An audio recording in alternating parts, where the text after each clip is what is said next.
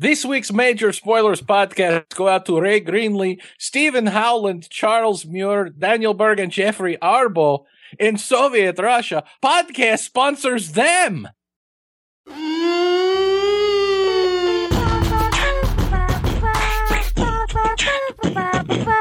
Major Spoilers theme song. The Major Spoilers podcast is on the air.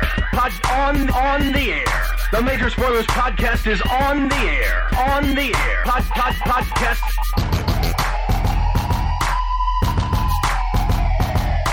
I'm Matthew. I'm Rodrigo. And I'm Steven. If you're listening to the Major Spoilers podcast.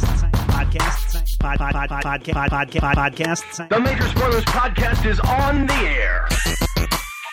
Welcome to issue 463 of the Major Spoilers podcast. Man, you people are getting an earful of Matthew and I this week. First on Wednesday for the Major Spoilers podcast 461. Then you had us for Dueling Review on that fantastic book, Vampirilla versus Fluffy One Shot. Then you've got us here again today, and then you've got us again tomorrow. Well, actually, everybody's in tomorrow for the for the Critical Hit podcast, or Saturday, or depending on when you listen to it. I really, seriously, honestly, people. Some other people to try and kind of cut the bitter.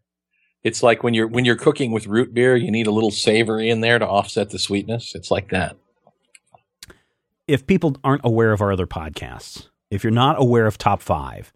You need to go and listen to Top 5. Now, we're on a hiatus for a couple of weeks because our schedules got all messed up. But go back. Everybody's like, oh, my gosh, your Top 5 Halloween candies is the best. Is the bomb. The bomb. Go back and listen to that. Go check it out over at iTunes or over at Major Spoilers. People are losing their crap over Critical Hit right now because of the things that are going on there. Holy moly, Charlie's getting married. Yeah, over at 2.5 Men. You want to go check that out. And then we've got this podcast. We've got Dueling Reviews. Joke, oh, okay. What else? I think that's it of our podcast right now. Isn't it? Right now, I think it's Top 5. Oh, Munchkinland, or as we like to refer to it as... Matthew's not in it. Thank God. No. Munchkinland podcast, if you want to see how... I'm not part of it. No, I'm not a part of that podcast either, so go check it out. Well, you know what? I have a podcast that you're not part of. What? But Please. Since you own the recording equipment, nobody can hear it. It's called I Talk to Myself in My Car as I Drive to Work, episode 627. Why can't I be on Steven's podcast? It's me and the kid talking about why Steven is a stinky butt and how we should go to Panera. It's a great podcast. You should totally listen to it. Yes, I'm sure people could if they could only This week it was all about making jack-o'-lanterns and why she's stealing my Mega Silver action figure. I see. Rotten little kid. My interactions with my kid have just been a lot of yelling lately. So, well, I have that too. I had asked people prior to recording the show. Do you middle name your kid, by the way? Oh yeah, when he's in trouble, he knows. Yeah, he knows because I'll be like Midget Elizabeth, and she'll be like Dote. Yeah. I think we go back and say there's an episode called "What's in a Name." People can find out what the name of my kids are if they're really interested. I don't really share their names that much.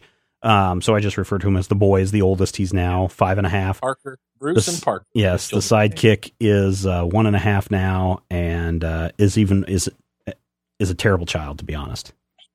Kid is out of control. I'm sure that your mother would say the same thing about you. No, actually, she would say, no, you know what? When you were a kid, you used to go into your playroom, play by yourself. You kept yourself occupied. You generally weren't too much trouble. But the sidekick, man, for when he first started walking, he would go into the playroom, he would sit down, and he would play by himself for a long time. I was like, oh, this is going to be so nice if he's this way. Not needy, not clingy. And then I don't know what happens. But now this kid is just Mr. No Fear, climbing on top of the couch, on the back of the couch, ready to fall off.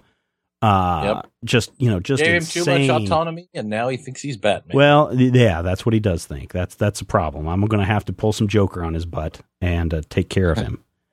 Are you voiced by Mark Hamill? Because that would be kind of cool, wouldn't it? So I asked people to send us some questions either through Twitter, or we got a bunch of email things. So I think this week we're just going to run through some of these. Of course, coming up this week, we've got the big election.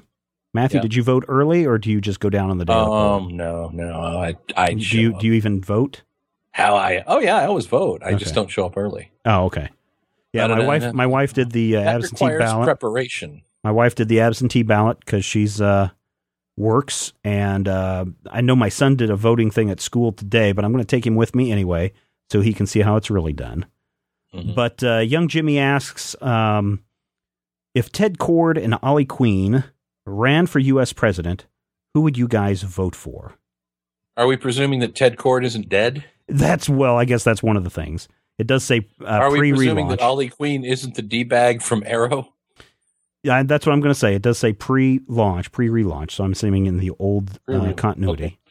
But in the old continuity, Ted Kord was dead. Yes, I know. Let's just pretend that he's alive. They're digging up Reagan and running him again. Well, here's the thing that I have with this, and don't get me wrong. I'm not trying to start a political discussion, but comic books as a whole seem to have kind of a what people would refer to as a sort of a liberal bias, and I feel like Ted Kord and Oliver Queen, Ted Kord and Oliver Queen, while different in their expression of it, are very similar in their politics. I think they're both, we have this wealth and we're going to go and help people and do things and shoot people in the gut with arrows while we're doing it. Kind of we are going to go out and save the world sort of thing. Not necessarily what I would look at as a different perspective. But voting between the two of them, I would have to vote for Ted for two reasons. One, Oliver is a hothead. Yeah. Prone to making bad decisions in the heat of the moment and then sticking with them and trying to show why these decisions were good decisions until it's clear that everybody in the world is looking at him and going, no, really a bad decision, you schmuck. I would not vote for either one of them because you have to bring into question the honesty of someone who hides behind a mask. Oh, well, Oliver hides behind a very small mask, so that might. Yeah, but he's also got that cheesy beard, so And you know what? We haven't had a bearded president since the 18th century, I believe. There you go. But if I was forced to choose a comic book character for president, you know the one that I would vote for? Who? Wonder Woman. That'd be a good one. You wouldn't vote for Prez? Prez Rickard? He did become president. I would actually consider voting for Neil Gaiman's Prez Rickard, but I don't want to live in the funny animal freakout universe that the Jerry Grandinetti Prez series started in, because in issue 3, Dracula shows up at the White House, but he's an old Dracula who has no legs, and he's delivered in the case of a guitar, and he rolls around the White House like Eddie Murphy in Trading Places on a little wheeled cart, snapping at people's necks. And I'm just like, I don't want to be in that world. Blah. It's scary. It's wrong. Blah. I'm old. I'm 450 years old. What? Why do I talk like Jackie Mason? What is that noise over there? That's not Transylvania. What is it? Stop it. We got a lot of these today. You're going to get in trouble for that. What? Not me. Well, certainly not me. I can do it. What are your guys' takes? What are your guys' take on Disney buying Lucasfilm and announcing the new Star Wars film? We already talked about that in the previous episode for about a half hour. So yeah, cautiously optimistic. Yeah, and it seems like something where 6 companies own everything anyway. Yeah, pretty much. So you should listen to the major spoilers. What was it? 460. 460. That's the one that you want to. No, 461. I'm sorry.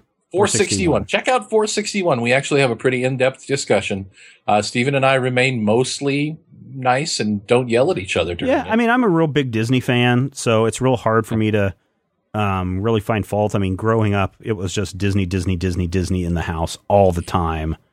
And I'm a fan of Star Wars merchandise, even though I hate the expanded universe. Yeah.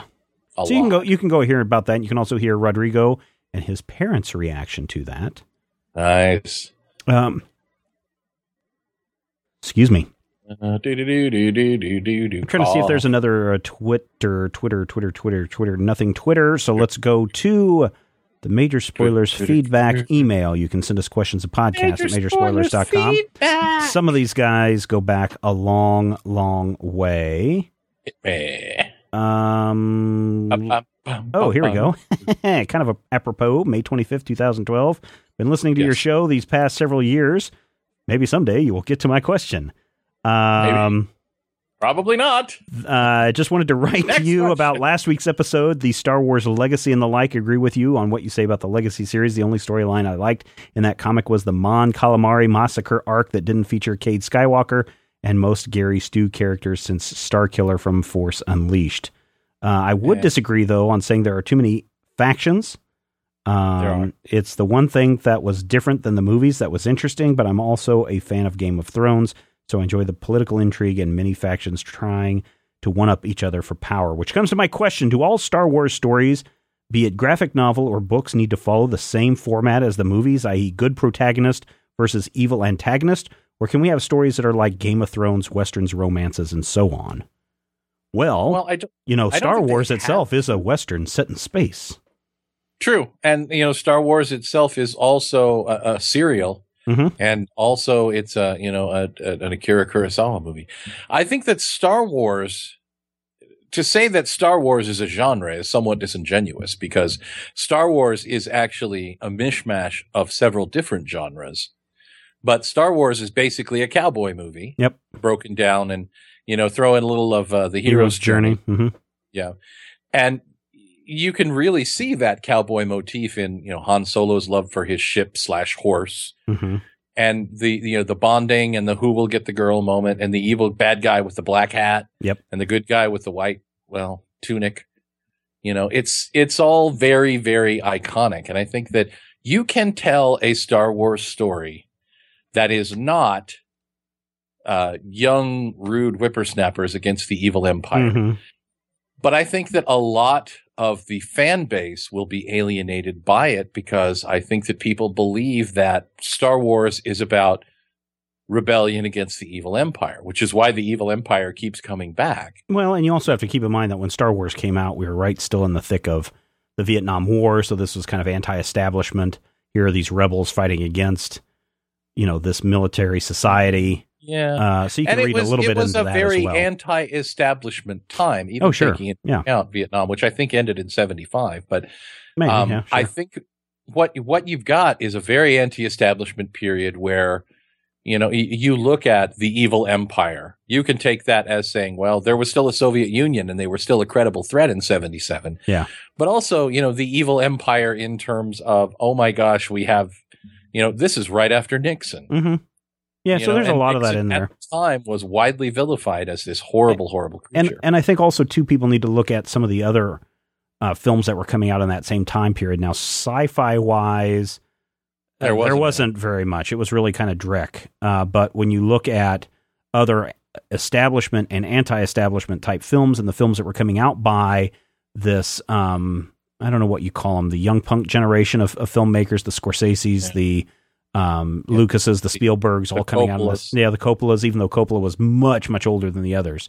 They were really doing some very different things, and that's kind of what made people sit up and take notice about them. So, yeah, I think that the quality in Star Wars was not it's something new and different. Mm-hmm. It was taking that motif seriously, taking what was, for some people, a throwaway, a Star Wars, a Drek sci-fi movie or a Buck Rogers serial that you crank out for extra bucks, and taking it seriously. Yeah. And treating the material straightforward, having the humor come from the character interactions and not from, oh my gosh, isn't this ridiculous? Mm-hmm. And most importantly, you can have any story you want to tell in the Star Wars universe. Yep. But the Star Wars universe is inherently limited by a couple of factors. One, it's a space opera. People have expectations of a space opera, whether they're, realistic or unrealistic. If you tell a story that's too far afield, people are like, no, that ain't Star Wars. You're stupid. Right. I mean, George Lucas, the creator of Star Wars, gets told you made a movie that wasn't really Star Wars when you made, Have you seen that? Have you seen that movie, The People versus George Lucas? No, I don't necessarily have a thing for documentaries. They always seem like they're inherently kind of, there's a little too much bias. Yes, you think? Yeah, I haven't watched it yet either. I kind of want to see it just to see what it's about. Personally, George Lucas can, in my mind, can just do whatever he wants because he's George do Lucas. it. Yeah, he's George. Well, I mean, you could do whatever you want to, Matthew. It really doesn't bother me. If you want to go in I'm going to bed. Well, all right, there you go. But not before you answer this question. Hey, Major Spoilers crew, I've heard on multiple episodes how much Matthew likes Kaizuko Sentai Go Kaiger. Kaizuko Sentai Go Kaiger. Yes. Yeah, there. I put that special effect in there just for our listeners. I was wondering what he thought of the Go Kaiger versus Gavin movie. And how they point out how Space Sheriff Gavin, Battle Kenya, and Dinah Blue were all the same actor, and how Guy is the only one who can tell them apart. I love Nerds. that. No. Here's the thing, Stephen. You'll appreciate that. Oh, I'm sure I do. It's kind of like now that Disney owns Marvel and Lucasfilm. It's like, how do you come to grips with the fact that Mace Windu and S.H.I.E.L.D., Nick Fury, are the same person? Oh, crap. Well, first you start by saying, what does Captain America look like? Now, second, the thing about this Space Sheriff Gavan movie that was wonderful to me is the Gavan series, the Space Sheriff series, really kind of tanked in the early 80s. But back in the day, when they started doing the Super Sentai, or the original Sentai series in Japan, your suit actor and your actor were the same guy. Right. And the guy in question, Kenji Oba, I believe his name is, was a suit actor who started out in one of the very earliest, I think the earliest, very, very earliest episodes of the Sentai series. And Kenji Oba played Battle Kenya. And then the next season, he played another character. He played Denji Blue because he was a suit actor who also acted. He would go in and he would put on the funny suit and do the kiki and the fighty. So he actually played two different roles. He's not the only one who did. One of my other favorites, Big One, Soichi Banba. I don't know who actually the character actor. You're just making all this up. No, I'm not. Big One was also a character in the previous episode. But here's the thing. In that movie, they told a really cool story where Gavan, who is basically a space policeman, goes after the Gokaigers, who are space pirates, and is conned into believing that they are evil space pirates, right? So he goes after them and the evil space pirates, and he brings them down because he's just that damn good. But at the end of the movie, they take this joke. He had actually appeared in Gokaiger, which was a 35th anniversary series celebrating the 34 previous seasons, as Battle Kenya before. He had been in character as one of his characters and also as Denji Blue. But at the end of the movie, they had this awesome joke where all three characters show up. And it works for me for three reasons. One, the visual effects are pretty awesome. You see three of the same man standing side by side, and you're not like, oh, this is fake. You're like, how in the world did they pull this off? George Lucas would know. Yeah, George Lucas would know. Secondly, the actor is awesome. Just freaking awesome. And he is such a cool actor throughout that whole thing playing Gavan. Gavan is basically the hero. Mm-hmm. He's a one-man hero. He's almost an Akira Kurosawa hero character. But we've seen him as Denji Blue. Denji Blue now sells donuts from a cart. Denji Blue is this fun-loving old man who's just like, ha ha, pat you on the shoulder advice. And we've seen him as Battle Japan, and Battle Japan is a different character. So in this little, 2-minute sequence where he's playing three different characters, he's playing three different characters. Yeah, no, that's cool. I like that.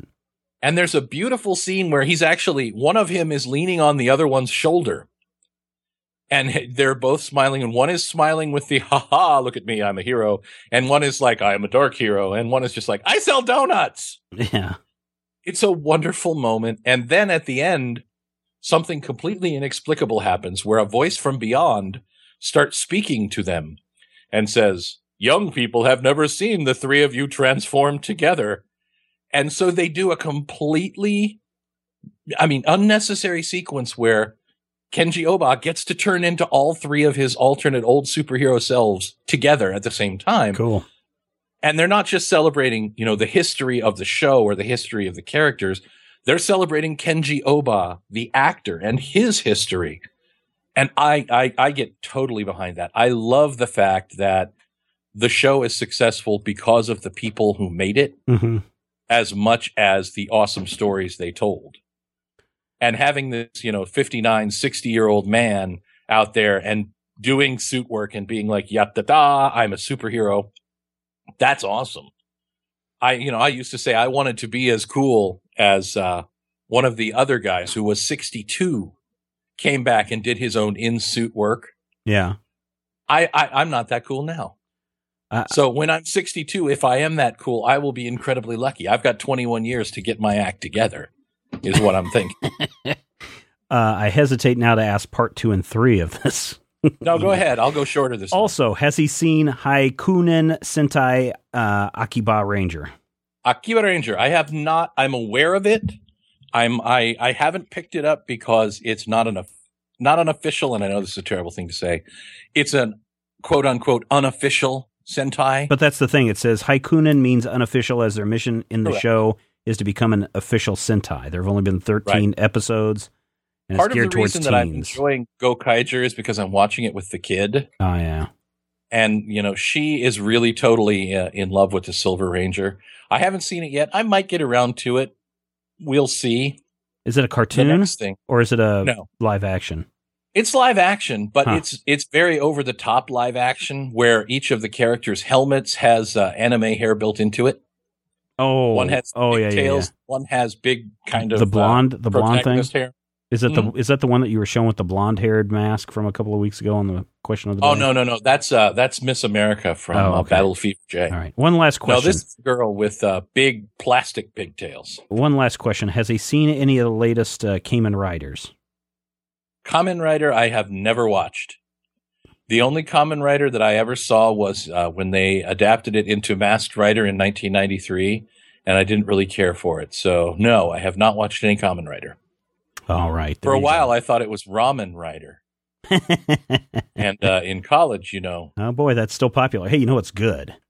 oh, what's that? Take some chicken breast, get some of the Mhm. chicken ramen, get some spices, maybe a little jalapeno, and just It's throw that pronounced gelato. get some jalapeninos, throw them all in a bowl and let them steep while the noodles cook, and drain off about half of the water and most of the sodium. So good.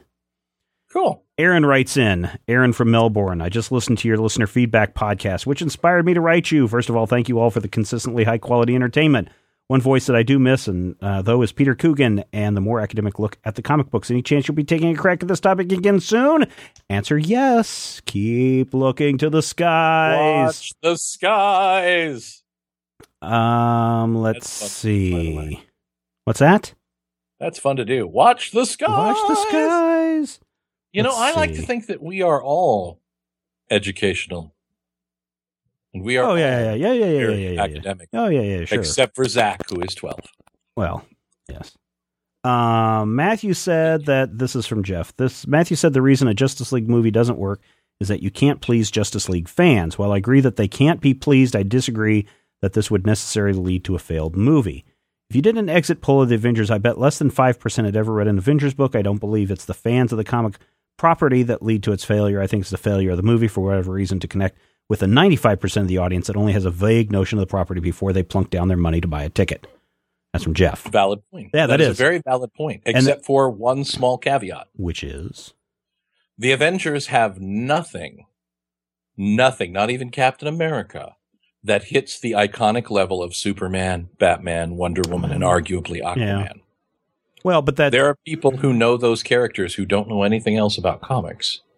that's a tough question because, I think even before the Captain America movie, even before the whole Marvel movie initiative that started with Fantastic Four, people still knew who Captain America was.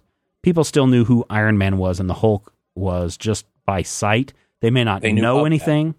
Yeah, but I think the same thing is kind of true of Superman, Batman, and Wonder Woman. They know of them, but they don't know them. They're not the comic book fans. That's a little bit harder to kind of,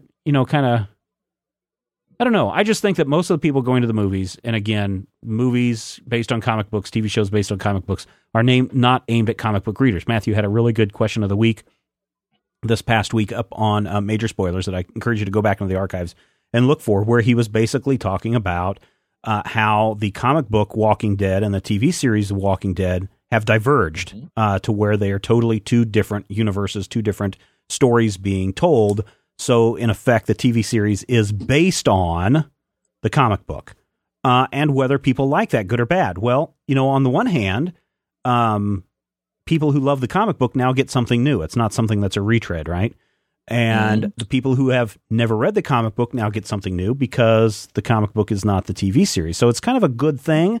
And I think each has their own respective place, but the AMC series is not aimed towards the comic book readers. It's aimed toward an audience who likes the zombie genre, who grew up or who have enjoyed the George Romero series and the 28 Days Later and that kind of stuff. Right. Who like the talking and talking. Right, right. Yeah. To be honest. And talking, and then something happens at the very end that makes you come back. I barely made it through the first season. Didn't come back for season 2. Have not watched a single thing of season 3. It doesn't appeal to me, unfortunately. And that's fine. It appeals to some people. And I know, Matthew, you're giddy over season 3, right? I'm enjoying it. Is it your must-see TV? I don't have must-see TV anymore. With Community on hiatus and How I Met Your Mother, question. That's another question somebody brought up. Ooh. Are you excited about the announcement that the Community is coming back in, February 7th or something like that? Something like that? Yeah, I am, actually. Because I want to see if they've ruined it. And it's a really fun show. It's a fun ensemble. I won't disagree that it's not a fun show. I think it's a fun show. Yeah. I don't know. They got rid of the creator and the showrunner, and it wasn't an NBC decision. Kill it. No, it doesn't. Remember, they got rid of George Lucas on Empire Strikes Back, and it was actually good. So yeah. I guess I would only say, hey, guess what? NBC announced that Community was coming back October 19th, and look how that turned out for you. Well. Hi, Steven says, Amric, I'm curious about the music that you play during your donations. What is it? Is it Owl City? No, it is not. We don't play copyrighted music on this show unless we have permission. Which we never do. Yeah, we never do. I mean, I'm barely passing it every time we do the Ookla the Mock stuff. But everything that we're doing right now is all original stuff that was created for the show, except for some of the underlying commercial bed stuff. That's from other places. Yeah. If you haven't been paying attention to the end of the show, there's actually a new version of the What a Major Spoiler song done by James Kinnison over at nlcast.com. He decided to go back and record a new... Yeah, Matthew, this has been going on for like 5 issues now. What? And some people like it, some people don't like it, but it is a different take on that story. He how do I put it? It sounds more... I don't know. It sounds more like it's a piece. It's not just a guitar solo. It's got guitar. It's got drums. It's got reverb. I like it. It's pretty cool. So go check that out. Oh, I'm gonna have to go listen to it. Yes. It's not that I don't listen to the shows. It's just that I haven't listened to the shows regularly recently because I have this thing called a day job now. What? I know, right? I would totally like. Hey, we like our friends over at tweakedaudio.com, and apparently you guys do too. I recently purchased the headphones through your website, says Michael. I purchased the wood ones and used your codes. I thought I bought the ones with the mic, checked the order, and realized I had not. I quickly sent an email to Tweaked asking to pay the difference on the more expensive buds before they shipped out. But lo and behold, Peggy contacts me. Peggy's a wonderful person over at Tweaked Audio. Contacts me and say they caught the order and at no extra charge upgraded my order and shipped it out. I'm wondering if you could give them a shout out. Of course, we always give Tweaked Audio. Tweakedaudio.com. 4 different styles, 6 different colors. So many things to choose from. Tweakedaudio.com. On your checkout, use the code MAJOR and you get 30% off. Nice. Fair play to Tweaked Audio. That's awesome. Yeah. Let's see. I just wanted to give you guys a heartfelt thanks for a recent comic book convert. Thanks to your site and that Gateway Drug critical hit, I recently picked up the first comics of my adult life, Chew Volume 1 and 2. With the conviction and enthusiasm of the finest religious disciples, I find myself hassling friends to read the series. You and the MS team have more than earned your Hamilton for the site or a bushel of corn or whatever crazy currency you guys use in Kansas. Well, first of all, it would be weed. Corn is Nebraska. And corn! Second of all, welcome to Nebraska. We use money. Yeah, you know what the N on the Nebraska football helmet stands for, Stephen? What? Knowledge. That's okay. Rob's from Nebraska. We can make fun. On a side note, we can make fun of Rob because it's funny. Well, because he's Rob. And he won't hear this for 6 more months. On the podcast like 5 different times, and you never remember the joke. No, see, I follow the Stan Lee tenet that every podcast is someone's new podcast, first time listening. So I've got to play dumb so that you can tell the joke, so you can get the laugh, and then I can get the emails. Play off never listening to what I say. What? What? On a side note, I have a personal. To tell you this. Okay, hold on just a second. Okay, go ahead. This is a personal anecdote. Okay.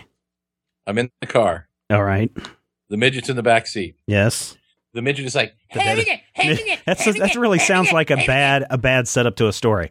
Joe, I'm driving in my car, and the midget's in the back seat, and the dead hooker's in the trunk. And she's just basically being hyper obnoxious. Right. And finally, after about 3 conversations where she's only listening to part of it, I'm like, midget, do you ever listen to the second half of what I say? And she looks at me deadpan and goes, no, Daddy, I never listen. When I was a kid. I love that joke. When I was a kid. See, it's what she didn't say meta. that makes it fun. Yes. Yeah. I'm at one point when I was a kid, my dad said, I was trying to remember how the story went. One time with my dad said, something to the effect that I was completely worthless. And I said, well, at least I can serve as a bad example. And so there you go. Nice. Brendan. And 40 years later, you have embraced this tenet. Yes, I have. On a side note, says Brendan, I have a personal review request from the fuzzy depths of my knowledge. Sam and Max Surfing the Highway, one and only comic book I purchased as a kid. One by LucasArts Extraordinary Adventure Game Series. It is on the stack. Of your retro reviews? It is on my retro review stack. Explain real quick. I haven't got to it is it's really long. Yeah, explain real quick to our listeners how your retro review criteria work, because I've put some criteria on you. You have. Which is why we haven't seen a... what's her face? Tarot Witch of the number 53. Yes. Steven originally said to me that retro reviews had to be at least 9 years old, and I believe he's now expanded it to 10. Yeah. And I use around 10-year figure. Anything, as of right this second, anything before October of 2002 is fair play. Yeah. The thing about the retro reviews, there are a couple of things that I don't make public. There is an order to the retro reviews that if you're paying attention, you will actually see what I'm doing. And secondly, a retro review has to be one of 3 things. It has to be either a book that I really, really liked, a book that has some historical significance, or a book that nobody will ever like. Because sometimes it's fun to review things. Skate Man! But if you say to me, why don't you review Fantastic Four 329? I will say, why? And you will say, because of Sue Richards in her awesome pop-top uniform with the cleavage bump. And I will say, sold! No. But no, and then there's also the criteria of what do I feel like doing on a Sunday night after I've been at work for 5 hours. So lately for me, it's go to sleep. That's why you haven't seen too many reviews for me. It's just like, I am dead tired at the end of the day. I go to bed. I am. That's what it is. Michael says, I'm starting a D&D themed website, want to do my own podcast. I want to know about the equipment setup you guys use to record your game sessions. We use very expensive headset mics for everybody. Yep. Matthew has a USB microphone that I bought him. I think it's I forget what it is. It's a Samson CO. Samson, that's what it is. A C01. It is a very, very high-end mic. I don't know what Adriana uses.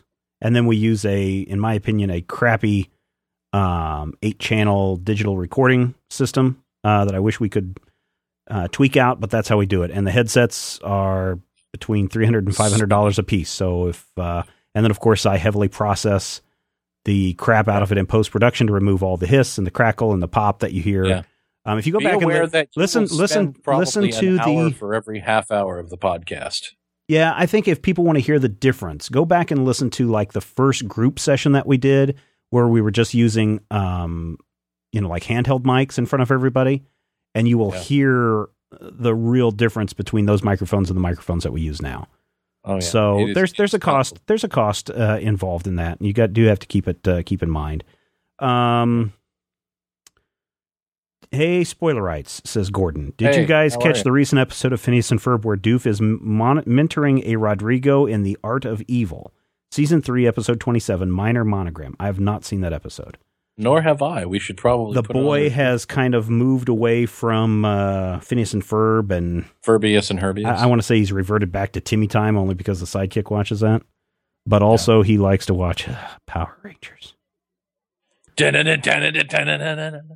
You should get him some of the Japanese Power Rangers. At least there'll be more to look at. Well, but he's not going to understand what they're saying. That's why it's subtitled. He can't read. You know, That's the thing. He doesn't read yet. He's only he's a kindergartner at a first grade reading level. Oh. He can read like some never small mind. words, but I mean, he's not reading like, he's not The reading Mitch and Moby I Dick. actually watched the show, and we count that as part of her advanced reading. Yeah, that's cool. Now, granted, I only give her 15 minutes for every hour of shows that we watch, but that's because I'm a mean dad. Oh, I'm the and I want meanest her to dad. actually I'm a read terrible books. dad. Comic book price question. Wildebeest. I don't know if we answered this one or not. Comic book price question. It's not flagged, so I don't know if we've read it. Hi, Stephen. As always, love your podcast website. You guys are doing a great job. I started to collect comic books again after about a 20-year absence, due largely to your podcast. Here's my question for you and Matthew. Why do you think an issue of The Walking Dead #1 is getting about $1,500 on eBay, while other classics like Watchmen #1 may only go for $25? I have a business degree, so I understand supply and demand, but with all the things being equal comic book grade-wise, I still does not add up to me. Welcome to the wonderful world of comic book speculation. It's not all speculation. There are a couple of factors in play here. First of all, the $1,500 that you're quoting is almost certainly a slabbed copy Yeah. in Like a very, very 9.0. high grade, which means 9.0 that or it is something. encapsulated and it cannot lose, first of all, you can't read it, but it cannot lose any value from degradation. Isn't because there, it won't degrade. did they suck it all out, or is there something in there to preserve the papers? They do, in fact, suck out all the air. I think they put in some other gas. Nitrogen like, or something? Nitrogen or halogen or I don't know. Xenon. Something. Xeno Warrior Princess? Dr. Pepper. But whatever they put in there, basically, they're in that box and they're not coming out. Yeah, because yeah. I can tell you right now that a Walking Dead damn near mint will run you about $700. Wow. The CGC 9.8, which is almost perfect, I think is the one we're referring to. But here's another thing that you need to know about The Walking Dead. The Walking Dead has a broader audience Yeah. than And so there's a Watchmen. higher demand. Yeah, there are people who are fans of the television show or fans of the property who are now going and looking for comics who wouldn't normally buy comics. Yeah. Also, Walking Dead has a much lower print run. In the than first Watchmen. run, yes, because it was done by an independent publisher as opposed to a Right. major publisher like DC. Exactly. A much lower print run means supply and a demand. Yeah. As the demand goes up, the supply dwindles. I the spent- thing you see, I spent $100 on an Invincible #1 issue in Yeah. very good quality. you probably got hosed. Probably. But, I don't even own Invincible #1. So the thing about it is, as with anything, there is an element of inflation that comes into play. If you read the Overstreet Price Guide, the annual Overstreet Guide, the basically the benchmark, Right. it is an average of the prices being Mhm. reported across the country. Mm-hmm. Your average issue of Invincible, I would say, is running like $50, $60. The last one I saw was $75. I don't have my Overstreet Guide with me right this second, so I can't really tell you, what if that is wrong, if something's right. I don't know. But I can tell you that as that Overstreet Guide goes through, when you say it's an average, the average means that, Yeah, there's some somebody stuff paid that's really $1,600. low. So somebody paid $1,600 for that Walking Dead, but some other guy got it for $20. It's all about what exactly the risk reward is for the seller, Mm-hmm. and whether they know they have anything. If somebody throws it up for $20, I'm sure it will sell in seconds, It seems, and they won't know any different. They'll Yeah. get their $20. It seems that investment in 2003 of Walking Dead #1 would pay out more than if you purchase Google or Apple stock. And that's where the speculation comes in, right? Because if in 2003 you picked up Walking Dead #1, you instantly bagged and boarded it and sealed it, and you tucked it away in a Right. no light room, and you let it sit there for 12 years, and then you pulled it out and you paid, $2.99 or whatever the cover price was back then, and suddenly you can turn it around for $1,500. Boy, yes, that is quite a deal. And if you bought 100 of those back in 2003, my goodness, you could retire. But that's quite not the case. Go back and look at the comic book industry in the 1990s, and you'll see exactly what happened with that mentality. And in 2003, there were 10, 12, 15 comic companies who put out hundreds of thousands of issues. Mm-hmm. So if you bought that issue of Walking Dead with the expectation that it was going to be super expensive, there is a good chance that you probably got hosed on 10 or 15 other books because you're taking a flyer. Yeah. Here's the example that I always use. When I was young, Star Wars, Marvel Comics Star Wars #1 from June of 1977 was routinely 4 digits. It was if you got a really good copy, you could get $600, $700, $800, $1,000 out of it. Right. Now it's settled back down to around the $75 to $100 price point. Mm-hmm. As long as you're talking about the regular edition. There's a 35-cent variant edition, which kind of throws things off. It's a long and involved story. Marvel changed their pricing basically in part of the nation first. But here's the thing. That book is in high demand even today, but the speculators snapped them up. Right. So they have their copies. Snapped them. Yeah. The people who really want a Star Wars #1, most of them probably have it. And if you look at the first big speculator book of, the modern era, you're looking probably 1976, Howard the Duck #1. Howard the Duck #1 was selling for $100 the week it came out. People were really, really going, oh my gosh, this is the next big thing. Right. People were buying it not because they wanted it, because it was the next big thing. Well, and you see that happen Howard a lot. the Duck now is $20. It's not abnormal for a book of that age. In the early 90s, Superman #75, Death of Superman, polybagged in black. I was lucky enough to snag 3 of those and bought them for cover price, turned around and sold 2 of them for $75 a piece in that same week because people had to have that issue. I made a killing on that. Today, and I still have a bagged up version of that. $7.50. $7.50. If you're lucky. Most people have. Most people. If you want one, I can walk into my office. If you want one, I can walk into my office and get one. I can pull you out a dozen. Yeah, I mean, it's because my office is a comic store. Yeah. But more importantly, if you look at something like Spawn #1, Spawn #1 once sold for $75, $80. Yeah. And now Spawn #1 is a $4 book. Yeah. There's nothing particularly valuable There's no way to predict where the market is going to go when you're looking at comic books or any kind of collectibles. So it's a total risk. Walking Dead had a low print run and miraculously became popular amongst a larger group of people. So a low print run with a lot of people looking for it means high prices. But I guarantee you, 2 more seasons of Walking Dead on AMC, that book's not going to be going for $1,300. Of course not. It's going to be going for $25. Because those episodes are so slow. Well, but I'm saying the minute that the minute the public loses their interest, the minute the public loses their interest in Walking Dead, the price of that's going to drop. And so there's no easy way to predict this stuff. And that's why in the 90s there was such a glut of variant covers. Why people thought, you go out and you buy all these #1s and you'll be rich for life, and you bag them, board them, and you stock them and do all this stuff. And you have to realize people are printing hundreds of thousands of copies of these. So there's hundreds of thousands of these books around from DC, Marvel, even Image at the time was doing that. And so it's tough. It's tough to say that, hey, I'm going to make a fortune off this. It doesn't work that way. It's kind of like rare coins.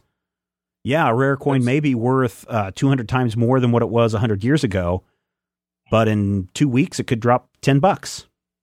And more importantly, if you spend all your time trying to find that next big thing, you're going to get burned more often than not. Atomic Robo.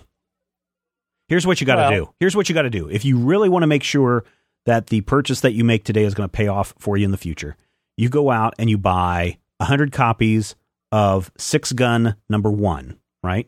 100 copies of Six Gun #1.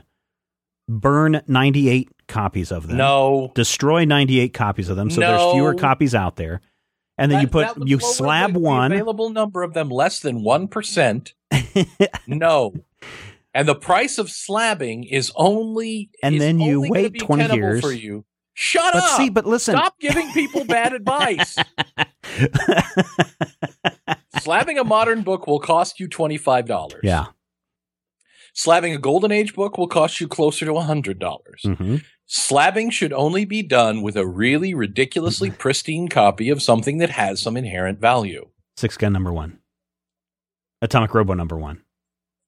Okay, if you had a copy of Hanna-Barbera's Super TV Heroes #1, which is the first comic book appearance of Birdman and the Herculoids. Is that the one with Jabberjaw in it? Jabberjaw was not around in 1968. Are you sure? Stop interrupting me. Okay. If you had that book and it was in perfect, awesome condition and you slabbed it, you might make your money back. You might make your money back. The problem that you're going to see with the speculator mentality is speculators buy things on the expectation that they're valuable. Right. Collectors buy things that they like or things that are valuable. Mm-hmm. The difference is a collector spends more than he makes in most situations. Yes. And a speculator has a tendency to buy tons and tons and tons of stuff and never really have a way to offload it. Right. I had someone come into the store a couple of years ago with a big long box worth of stuff that used to be $8, $10, $20 a pop. He's like, what do you give me for this? And my boss said, it's $10 for the long box. He's like, but these were really valuable. Yes, they were. They're not anymore. It's $10 for the long box. Now, that being said, so I have 55 copies of Adjectiveless Spider-Man #1. And so obviously I'm joking about going out and buying 100 copies and burning 98 of them. Make right? that clear. People don't listen. Well, I mean, there's a logic to it, but it's not a tenable logic because you couldn't. If you could afford to buy enough books, here's the process. Dent the supply. I don't know how many copies of more money. I don't know how many copies of the Six Gun #1 are out there, but I'm going to bet that there's less than 5,000. Right? I agree. Well, maybe I'm wrong, but you go out. Let's say there's 5,000, and you go out and you buy 2,000 of them and burn all but 2 of them. Now there's a smaller demand. Now, with that in mind, Six Gun is being turned into a TV series. There's going to be a demand for that in a short term. So that's why you would do it, to turn it around and hopefully make your money back if you can. But you're not. That's the problem. You're not going to do it in that way. Don't destroy comics with the expectation. Yes, that you're going to lower the thing. That is an idiot's mentality. But you could buy them and take them out of circulation. If you had enough money to buy enough comics to take them out of circulation and damage the existing supply, you wouldn't need to make the money that you make by selling the expensive comic in the first place. The exception to this discussion, are comics that are produced before 1950, right? If someone were to walk in, I had a student for comics before 1970 being worth, routinely more than $10. So a student was like, "Oh, my girlfriend's got all these comic books that her grandfather handed down to her from the 20s and maybe some stuff from the 30s and 50s, and I was wondering if you were wanting to buy them." And I said, "Look, the best thing for you to do is go to a comic book shop and get these appraised. Number one, keep in mind the comic book shop is going to be looking out for them, and if they're a good comic book shop, they will tell you a fair price, and maybe if they are worth something, if you do have stuff from the 30s, 20s, or 30s, and 40s and 50s, and they're in really, really good condition, they may even serve as the broker to sell these for you for a commission, obviously, and maybe you have some good stuff in there. I could buy these off of you for $5, and they could be worth millions of dollars. And so you need to have somebody appraise your comics if you think that they are of any value. But modern era comics, I don't put a lot of stock into modern era comics. I really don't. If someone were to say, hey, this comic's worth a lot, this comic's worth $1,300 or $1,500 on eBay, yeah, if someone's going to pay $1,500, great. But 6 months from now, it's not going to be selling for $1,500. Now, a Superman, first appearance of Superman, that's worth $1 million. Yeah, that one probably has some staying value as long as someone's willing to pay $1 million for that first issue of Superman. But if you're looking to make money, I honestly don't think it's in the modern era books. I think it's 50s and before, and Matthew says 70s and before. Well, and it depends on what you mean by value. Well, yeah, everything has a value. I have these Warner time frame rule of thumb that I run into. You know, if I look at a book from 1972 to 1977, and I go, okay, this is a decent copy book. What's going to run me? Probably $6 to $20. $6 is the average, book that I'll put out. But if you look at a specific comic book from the 1970s, there were a lot of higher print runs. But there's also been a lot of books that are out of circulation due to damage, loss, fire, theft. It's something where, like a Star Wars #1 or even a Hanna-Barbera Super TV Heroes #1, those books are no longer floating around. Mm-hmm. And that's still an era where kids would get them and read them to pieces and throw them in the trash. Right. Circa 1980, that probably stopped. I would say from 1980 forward, your books are probably not going to ever achieve the kind of values that we see in 30s, 40s. And that's why I said those the Golden Age comics, especially Wortham era, where people were burning. I mean, they were treated as a throwaway medium. Right. They were recycling them during the war. They're paper. Yeah. So those are the ones that I think if you're looking for your money's worth or looking to make some money, that's kind of where you would look. But man, if you have to go out and buy those, if you don't already have access to them, good luck. And if you can afford to go out and buy your own copy of Action Comics #1, please consider making a donation over at Majorspoilers.com. A one-time donation of $1 million would be awesome. I really recently offloaded my Phantom Stranger collection. Yeah. Phantom Stranger 1 through 20 and the showcase number 80 or 82 or something, which was the first Silver Age appearance of the Stranger. Mm-hmm. And I went and I priced them out, and they priced out all told about $520. I took them to my boss. And I know what my boss pays. And I said, I would like 40% of guide for these books. So 520, I asked for 140. And he said, hey, sold. And then he made you bag up your precious comic books and put them on the eBay. And price them and he said, Matthew, put them on eBay and sell your precious little children. Exactly what happened. That is exactly what happened. And you know what? How much money did you make? I knew what I was getting into when I walked up to my boss with my comics. Yeah. I knew the rules. And the thing is, when you say something is worth, quote unquote, $100, that means you're probably going to be able to sell it to a retailer for half that or less than half that so that he can make his profit margin. So if you're going to sell it to another collector, they're probably not going to want to pay full price because they're going to want you to undercut the retailer who's selling it for $100. So you sell it for $75 on the eBay, you get $75. They get book at a premium. But the value of the book is all in the eye of the beholder. Yeah, if you want a really good idea of what some older comics are going for, don't go check out eBay. Go check out Heritage Auctions at ha.com.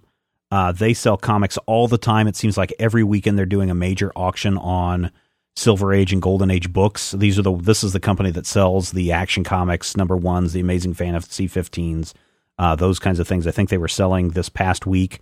They were selling some original first, issue 1 and 2 of the Hulk or whatever it was, is what they had out there. So you might want to go check out for that if you think you have some older books. The final part of Anthony's question is, P.S., have you guys ever thought about doing a show which dealt with comic books from the collecting side of things? For example, the best comics and books to buy and sell as well as pros and cons, blah, blah, blah, get them graded. The answer, of course, Anthony, is yes, but the reason why we haven't is because of Kevin Smith. And you can thank him for that. Yeah, and so honestly, if you're not familiar with this story, a couple of years ago, is it like 2 summers ago, Matthew, Rodrigo, and I were going to produce a web series that was basically, let's see what the comic book is valued. Why is it valued this way? Let's grade it. And Matthew would grade it, and we'd learn some history of the comic book, history of the character, why it's important. Like Matthew's, what is it, Hulk 186 that you're always raving about? 181, sorry. 181 is the first appearance of Wolverine. 161 is the one that I want. Oh, okay. But you have the first appearance of Wolverine. Oh, okay. Personally, no. The store had one, but we sold it. Oh, I thought you had one. I thought your wife bought that for you. No, she bought me a 161, which is the death of the Mimic. All right. So anyway, we were going to do a show like that. We were going to make it as a web series. We were going to put it up. And then right when we were in the middle of pre-production for it, Kevin Smith announced Comic Book Men, which on the surface sounded a whole lot like what we were going to do, because it was kind of borrowing from Antiques Roadshow. It was borrowing from Storage Wars. It was borrowing from Pawn Stars, which is kind of what Comic Book Men does. And to an extent, plus throwing in, the gimmicky, meaningless anecdotes. Yeah, which I watched the first episode of this season with the with the party, the birthday party. And I don't know. I stopped watching the show after there. I'm to the point now where I've got a low threshold, and I love Kevin Smith. Don't get me wrong. So Kevin Smith, if you're listening, I love you to pieces. I respect everything that you do and the messages that you send out. But the Comic Book Men show could be something that is really, truly worthy of a History Channel or an AMC, where you're looking at the history of pop culture as opposed to an extent, mocking it.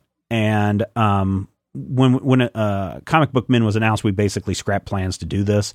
After watching the first episode of the second season, I'm kind of thinking we might want to be able to go back in and do it. But the problem is people are going to say, oh, you just ripped that off from Comic Book Man. You guys are just a bunch of rip-off artists. Yeah. And we don't want that. It should also be noted that plus we can't fly Matthew our anywhere. one douchebag would be totally outclassed by their 4 douchebags. And that, sorry. So that's kind of our train of thinking of why we haven't done a show like that. We honestly, this past summer, you would have had a show like that had it not been for Comic Book Men. That's a funny one. When we do talk politics, the Put a Face on It episode, we weren't talking about politics, whether you were Republican or Democrat or conservative or, whatever, liberal, Green Party, Tea Party, whatever you are. That wasn't the point of that episode, where we were talking about putting a face on it. What we were talking about is how a message gets messed up when you attach put a face on it, like what happened with Big Bird. And well, you know what? Yeah. The irony is, in the discussion, we proved the discussion.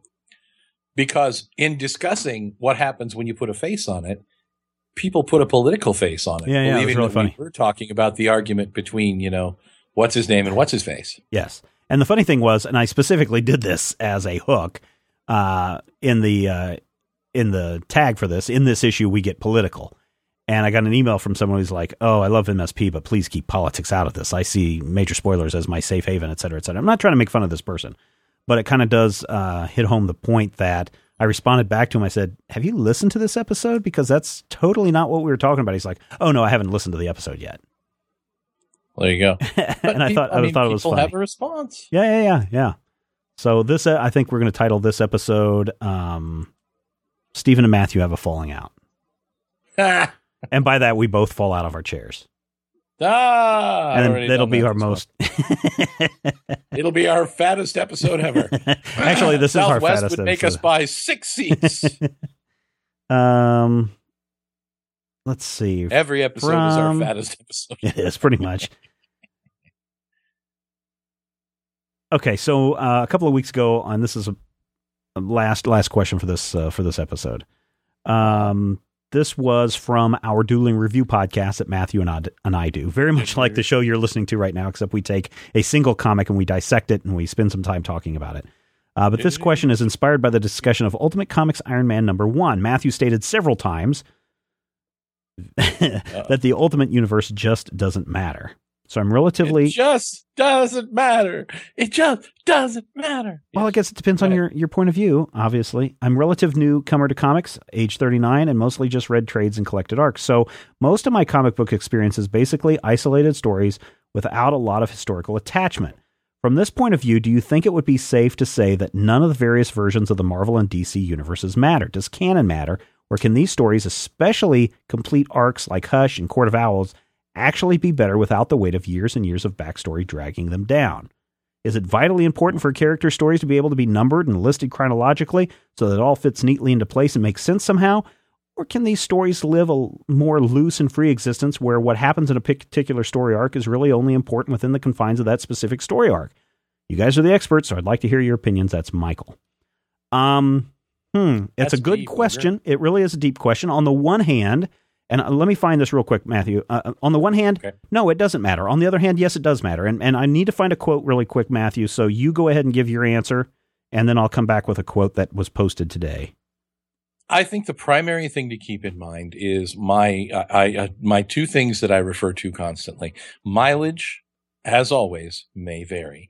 And each of us has our personal continuity. Right. I've said this before. It's a shame that the X-Men died in 1986 and never, ever, ever came back.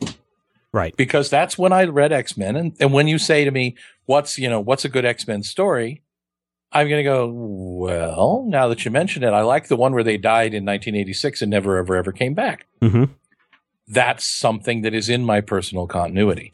Stories that you've never read will not be in your continuity. And so what's important to you about a given character is going to be colored by what you know. Right. My daughter and I started watching Gokaiger episodes out of order. Go with Power Rangers.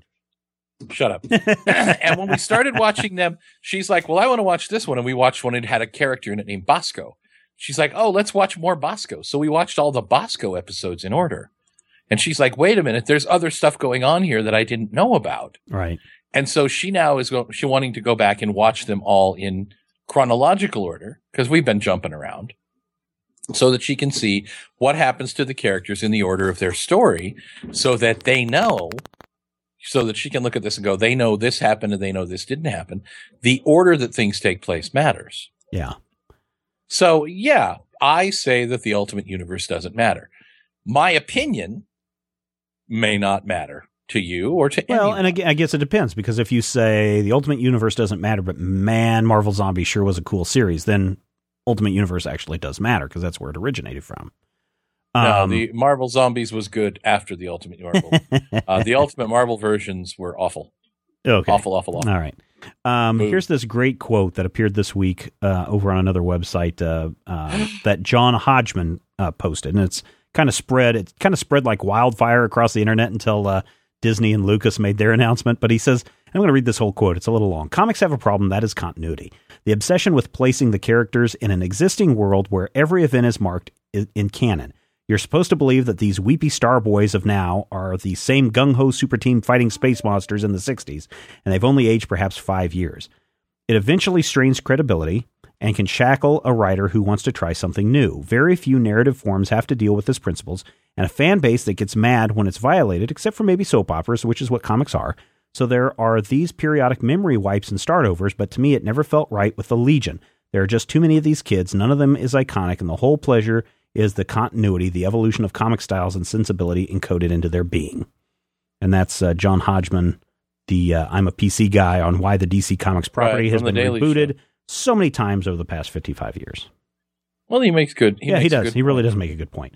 My main thing is always going to be love your stories, and you don't have to. You can, as Matthew says with the Star Wars stuff, this is not canon. This doesn't matter. The first three, the prequel movies never existed. You can go that route if you want. Yeah. They certainly do exist. I mean, they were made. They cost millions of dollars. They made millions of more dollars. Same way with the comic books. But they don't matter to you. Yeah. They don't make me happy. And because of that, when you say to me, do you like Star Wars? I'm never going to say, I really like the moment where Jar Jar, was mocking the 1800s minstrel shows. It's not going to happen. But what you will get from me is the occasional revelation that there are moments in those movies that are cool, but they're not my favorite. It's the problem that I have when people are like, well, the one true Batman is finally back. Right. Dick Grayson, for a while, was really good at being the one true Batman. Was good stories. Yeah. Was good stuff. It was fun to read. Wally West was fun to read about. But because he's not the one true Flash, we don't get to read about him right now. Not anymore. There's no such thing as the one true anything. And that is something that mileage does not vary on, because the very existence of mileage varying means that mileage varies on what the one true whatever it is. Yeah. So accept the fact that Steven loves Batman acting one way, and I love Batman voiced by the guy from Drew Carey's show, with his talking Bat. I like Diedrich Bader too. I think he's great. Yeah. I think he's great. Diedrich Bader is the best cartoon Batman voice. I don't know if he's the best cartoon he's Batman better than voice. Kevin Conroy. Shut your mouth. Mileage may vary. See? Mileage varies. Yeah, so it really depends. If you're not, I've stopped reading basically reading the Ultimate Comics universe after Ultimatum. But you know what? If I want to go back and read the Ultimate Universe again, I can go back and read all the wonderful Brian Michael Bendis Spider-Man stuff before all that crazy stuff happened. And if I want to read those stories, I can go back and read all the Amazing Spider-Man issues. Did I read in their original issues back in 1962? All right, everybody. Time for us to get out of here because we know that you have important things to do, and we do Matthew too. has some sleep to get to, and I've got to edit these shows and get them out to all of our favorite listeners, wherever they may be around the world. And we're so happy and so glad to have so many listeners from around the world. Hopefully, our discussion causes you to want to ask questions or continue the discussion. And the best place to do that is over at Majorspoilers.com. So many things going over there. Please, honestly, do us a favor. If you like this show, tell your friends about Major Spoilers. Come over to the website. We love to have traffic. We love to see your comments. We love to hear from you. Even though Matthew and I don't always post in the comments or the forums or send emails back to you right away, we read everything. We're always watching. I'm always watching. That's for sure. And we love seeing that participation. And we know that you would love the participation that goes on over at those sites because we do, and we know you would too. So go over and check it out. Do us a favor. Do us a favor. Here's the challenge. Here is the challenge as we are into November now. Here's our last quarter rush to the end of the year. Find 10 people at your comic book shop who don't listen to the podcast or who don't go to the website, and do everything you can to get them hooked on the website or the podcast. We would appreciate it. And the more people we have coming to the website, more people we have participating, the more people we have downloading, the more sponsors we get, the more things that we can do, like a Comic Book Men show done right. You never know what can happen. We've got a lot of things in the boiling pot over there, simmering, stewing, waiting to come to the surface. We're just waiting for the right moment. And quite honestly, we're waiting for the right funding to come along, or I'm waiting for the right funding to come along. But apparently to win the Powerball jackpot, it's like 1 in 200 million or something. Something like that. Something like that. But if 200 people gave us $1 million. No, you know what? If we had 20,000 people, and that's well within the range of the people who visit the site and listen to all our various podcasts. That's, if we had 20,000 people each doing a $2 a month donation, $24 a year, all of us could quit our jobs. Matthew, me, Rodrigo, Zach, Rob, Brian, the other people, so many of them, Danielle, Tom, all these people could quit their jobs and we could do this full time. And you would have more podcasts every day. You'd have video podcasts almost every day. You'd have some very cool new things that we have simmering in the background that we've been talking about. But it's the funding. And I don't want to go to Kickstarter because, quite honestly, if we said, hey, we're going to do a Comic Book Men-like show and it's going to cost us this much money, it wouldn't get funded. I know it wouldn't get funded. Okay? Most of Kickstarter, 60% of Kickstarter campaigns fail.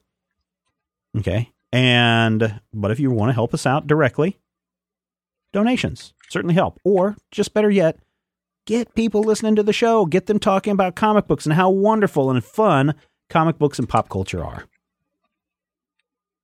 Anything else, Matthew? This episode of Go Kaiger that I was watching the other day. Oh, good Lord. Thanks, everybody. We love Power Rangers, and we know you do, too. We'll talk with you soon. Batman's great vision of a Superman. I could save a few bucks and stand around and read through the covers of the comics on the stand. But although every other page would be backwards, I suppose, I could still read the evens and the odds. Well, I don't know. Guess I haven't thought this all the way through. Plus, as soon as that comic book store guy knew, he kicked my butt out on the corner. Yeah, what a major spoiler. What a major spoiler. Oh, wait, I think I found a better way. If I was hulking green or gray, I could just buzz through that brick wall, take their comic books away. But then the little meat would deal with all those tanks and bombs and guns. Have you ever tried to read a series with all that going on? Guess I need to rethink this plan. How would I bag and board my comics with such huge hands? Guess I already told ya. What a major spoiler. What a major spoiler. What a major spoiler. Oh, Stark Raven Ridge like a man of iron. might not be surprised to find that I might actually have the heart cold to follow an entire storyline. Would I really even need to keep up on all those escapades? I mean, who needs such distractions when your assistant's such a babe? But the downside is such a beast, being caught up in a fun bee in the Middle East with a king-side throwing soldier. What a major spoiler. What a major spoiler. Yeah, yeah, yeah. What a major spoiler. Whoa, whoa. What a major spoiler.